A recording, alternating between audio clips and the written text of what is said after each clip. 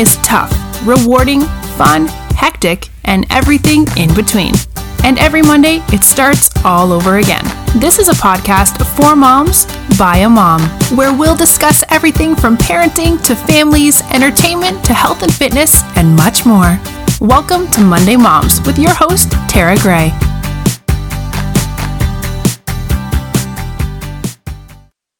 Welcome to Monday Moms. I'm Tara Gray. My guest today is Chloe Edwards, Outreach Coordinator of Voices for Virginia's Children. It's a statewide advocacy organization for children. Chloe focuses on trauma-informed policy and practice. Chloe completed the Minority Research and Law Institute program at Southern University's Law Center. Graduated from Hollins University with a Bachelor of Arts in English. Chloe will graduate with her Master's of Public Policy with a leadership concentration from Liberty University in August of this year. Welcome, Chloe. Thank you for having me. Yes, I could have continued on your on your bio introduction, so I'm happy to have you. It is nice to have you become part of Monday Moms.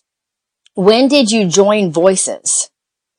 So I just had my 2-year university anniversary at Voices for Virginia's Children. So 2 years ago in 2018. We have a lot to share. I think probably the best way to start is the website and the social media. And I noticed all of them are the same. All the social media, it's very easy to remember. So did you want to share the website and the social media? You can visit Voices at www.vakids.org. And on social media, you can also follow us at VA Kids on Facebook, Instagram, and Twitter. Okay. Voices is celebrating 25 years. So I would like to start off by talking about trauma-informed policy. What does that mean? So Voices is actually Virginia's only multidisciplinary organization as far as child advocacy goes. We specialize in early childhood education, mental health, family economic security. We're also home to the Kids Count Data Center and participate in foster care advocacy as well. We launched the campaign for a trauma-informed Virginia actually when I came on at Voices. I came on to expand our outreach team in order to implement the campaign for a trauma-informed Virginia. We have traveled the state and provide technical assistance to trauma-informed community networks. There's 26 of them currently. And what we do is we look for trends and patterns to challenges to trauma-informed care, as well as best practices to implement trauma-informed care. Because of our multidisciplinary status as an organization, we have created a unified policy agenda around trauma-informed care for the past 2 years. And really, it's a lens that we apply through our work in order to invest in state policy and practices around trauma-informed care. Okay. That actually kind of answers the question that I was going to ask you. How is Voices different than local nonprofits or agencies? Right. So we're a policy organization. Okay. And many advocates don't realize that they have access to their public officials. Anyone can communicate to their public officials. And what we do is we provide the tools and resources for advocates to communicate to their public officials and advocate for children's issues that impact family and children through policy. Okay. On the website, under Our Work, you will find Campaign for a Trauma-Informed Virginia. Would you like to elaborate on the program and how children are reached and connected with Voices? All right. So we're not a direct service organization, so that answers part of your last question. Mm-hmm. What we do is we speak to folks that are on the ground at the grassroots level that are participating in direct service to children and families. And these are the individuals that inform our work with the Campaign for a Trauma-Informed Virginia. Coming up soon, we will have another policy meeting to talk about the next steps of the campaign. And with COVID-19 and Black Lives Matter, two issues that have largely impacted the way in which we do our work, the campaign will likely change as a result of the now needs of the community. And so we'll decide the next steps of the campaign for Trauma Informed Virginia this month. Okay. But our work is informed by the community and the folks that are doing the work at the ground level. Okay. And you just mentioned COVID, obviously. How has it affected the events or the ability to receive donations? How you guys are operating?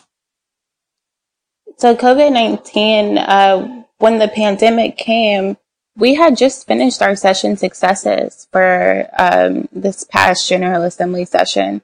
And each year we do have a successful year in advocating on behalf of children and families' issues. But a lot of the funding has been paused, not necessarily removed for the policies that we advocated for, but paused. And so there will be a special session coming likely in August, where we will need to advocate on behalf of some of the funding that has been paused to prove that it is still needed and it's still urgent to implement at the state level. That's how it's affected our policy agenda particularly. Now, of course, from a development angle, I can't speak on behalf of our development team, but they're all working to be creative with how we recruit donations. We did have an event planned this year as far as a conference goes that we had to cancel because of COVID-19. So we're all in just trying to sustain our work and be creative in how we do our work because of the impact of COVID-19. Yeah. Okay. Let's talk about the Racial Truth and Reconciliation Week, Art and Activism. If you'd like to speak about that, I took a look at it. From what I understand, artwork can be submitted by July 20th. But before, you need to get into the dates and all about it. I think it's a great thing you guys are doing. Racial Truth and Reconciliation Week came out of a conversation with the Trauma Informed Community Network Leaders of Color. While there are 26 Trauma Informed Community Networks, there are only about 6 networks that are led by leaders of color. And so we still need to increase representation in the trauma informed care field as far as ensuring that it reflects the community that we are serving. So we knew that we wanted to respond to the disproportionate impact of COVID-19 on communities of color. And we also knew that we needed to respond to the resurfacing of momentum around Black Lives Matter. And some networks have, and those have been included in the conversation as far as what they're doing in response to Black Lives Matter. But what the idea that we came up with in response to what's currently occurring at the state and national level was Racial Truth and Reconciliation Week. There was a Resilience Week that took place in May, but we wanted to ensure the impacts of racial, cultural, and historical trauma were evenly portrayed and highlighted at the state and hopefully soon national level. And so that is how Racial Truth and Reconciliation Week occurred.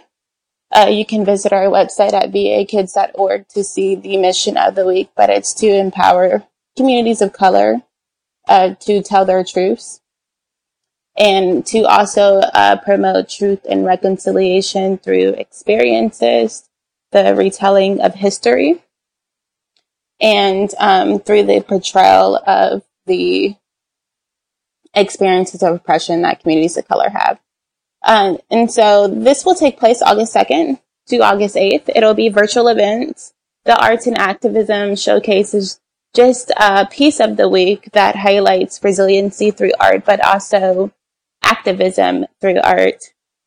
There will also be virtual events. We're planning our Ancestors' Dreams series in partnership with the Legislative Black Caucus. We're also hoping to have a Politicians and Advocates series to tell the experiences of advocates through the platforms of politicians that impact the experiences of advocates. And there are also community chats planned that highlight health inequities, COVID-19 and Black Lives Matter, adverse childhood experience trainings at the state level, and etc. So I hope folks can participate. You can also visit our Facebook, facebook.com, vakids, to say you're going to the event as well. And it's also on our website, vakids.org. Okay. I looked at a video, I guess it was from a past event, Damaged Girl. And that video where I guess the artist is explaining the piece, is that how this one is going to go, being as it's going to be virtual? Will they make videos and send them in, or is this going to be live? So for the Arts and Activism Showcase, it'll be a virtual showcase. Damaged Girl is one of the pieces from our advocacy day that took place back in January. But all of the events will be virtual. It'll be on Facebook. They'll either be pre-recorded or live, and they'll be posted on our page if folks miss it. Okay. The kids count section, the Virginia data, it's uncomfortable statistics statewide. So this chart, obviously it's on the website. It kind of shocked me. The Richmond region in particular, 1 in 3 children in the Richmond region is considered economically disadvantaged. Hampton Roads seemed to make up the biggest piece of that pie. As far as data on the website, according to it, it's Black and Latino children grow up in families that struggle to meet basic needs, while white children make up the largest number of economically disadvantaged children in the Commonwealth. How is that data collected? It was very interesting. I really was shocked when I took a look at that. So we have over 150 indicators for our data. There are different indicators for the state and local level. I'm not our research director could speak more on how the data is collected. But this is through a partnership with the Annie Casey Foundation, who funds our Kids Count Data Center. And there is a different host in every single state for the Kids Count Data Centers, and we are the Virginia host. Okay. With that knowledge, does Voices, obviously being a policy organization, do you guys focus more on those counties then to become voices for those families and children? In other words, clearly one area has a bigger need than another area. So how does Voices help? So we inform our policy through our Kids Count Data Center. And so the strategy that we use is to have the data that shows the need for the policy that we advocate for, to have the stories to contextualize the need for our policy and to personalize the story when we're speaking to public officials. And then lastly, we have our policy agenda, which introduces the solution for the issue that we're introducing, that we hope that policy can be an intervention of. So that's the strategies that we use for all of our work. But the data is very telling, as it proves that the need is necessary. Yeah, I couldn't believe it. I probably stared at it for, not 5 minutes, but I just couldn't believe what I was seeing. You know, it really does. It makes it real when you're looking at that pie chart, and it's broken down. It's even broken down into counties. Which is, it was just eye-opening for me. On the website, there is Faces on the Front Line video story, critical work of family services. What, how does that assist in the policies of Voices when you guys are advocating for these kids, the need for community and state support? So one of the themes of our strategic plan is that there's a need for us to provide more resources at the local level for our work. Now, with COVID-19, we have engaged in national policy, state policy, but also engaged in local advocacy in some cases as well. For example, for the child care sectors in Fairfax or Northern Virginia, for example. Oh, okay. Now, Faces of the Frontline really tells the stories of the essential personnel in response to COVID-19, the folks that are being impacted by the pandemic at all levels, but really the local level. And so through our work and through my work as outreach coordinator, I've been engaging with folks at the local level to hear how they're responding to COVID-19. And a lot of it is through what you would call community asset-based development or through mutual funds at the local level, nonprofits partnering with public sectors to meet the needs of communities around food insecurity and homelessness in many cases, which have been two needs that we've noticed at the local level. Okay, thank you. Chloe, it was really nice to speak with you. I can't believe it's already been 15 minutes. I really appreciate it. Thank you so much for joining me today. If anybody has any questions or would like to contact you, did you want to share your information or would you just direct them to the website? You all can visit vakids.org, and you can also email me, Chloe, CHLOE, @vakids.org. Thank you for having me. Thank you so much. I really appreciate it, Chloe.